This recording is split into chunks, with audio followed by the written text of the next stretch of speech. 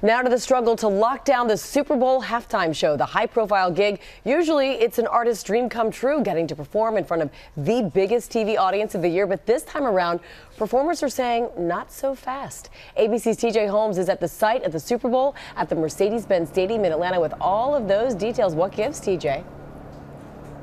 Hey, good morning to you. Yes, traditionally, Robach, this is not supposed to be a difficult show for the NFL to book. You call somebody up and say, hey, you want to perform for 100 million people at the Super Bowl? And the answer is usually yes. Well, that was before Colin Kaepernick took a knee in protest. Now it appears some artists are protesting by taking a pass on what has traditionally been one of the most coveted gigs in all of entertainment.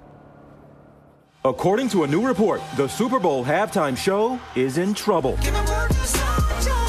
While Maroon 5 has reportedly landed the gig, Variety says the band, known for its collaborations like this fall's team-up with Cardi B,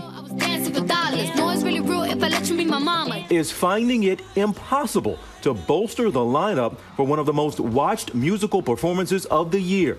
According to the magazine, more than half a dozen stars have turned down what it has dubbed music's least wanted gig. We hear Mary J. Blige has said no. We've heard Cardi B has gone back and forth between yes and no and yes and no.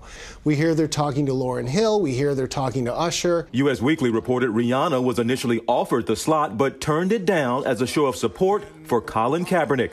Variety sources say the invitation declines in part a product of the NFL's controversial handling of Colin Kaepernick and players' rights to protest on the field. Given the Colin Kaepernick situation, they're thinking, how are most of my fans going to respond? Some of the most memorable halftime shows have featured musical dream teams like Bruno Mars, Beyonce, and Coldplay. Madonna joined by Nicki Minaj. And Katy Perry with Missy Elliott.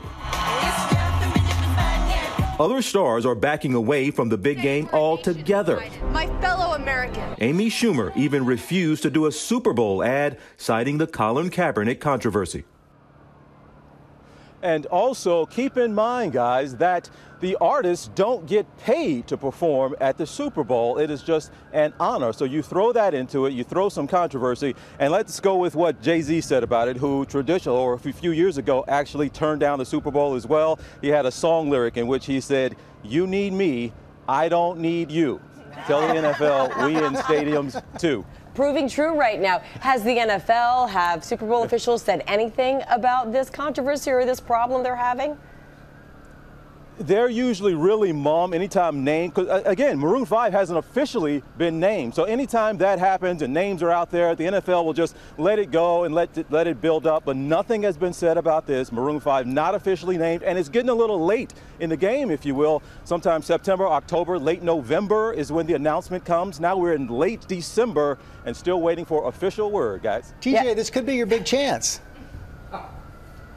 My big chance to perform at halftime. George, I'm lucky enough just to perform with you on GMA most mornings. You cold out We're there, the lucky TJ? ones. Thank you. Hi, everyone. George Stephanopoulos here. Thanks for checking out the ABC News YouTube channel. If you'd like to get more videos, show highlights, and watch live event coverage, click on the right over here to subscribe to our channel. And don't forget to download the ABC News app for breaking news alerts. Thanks for watching.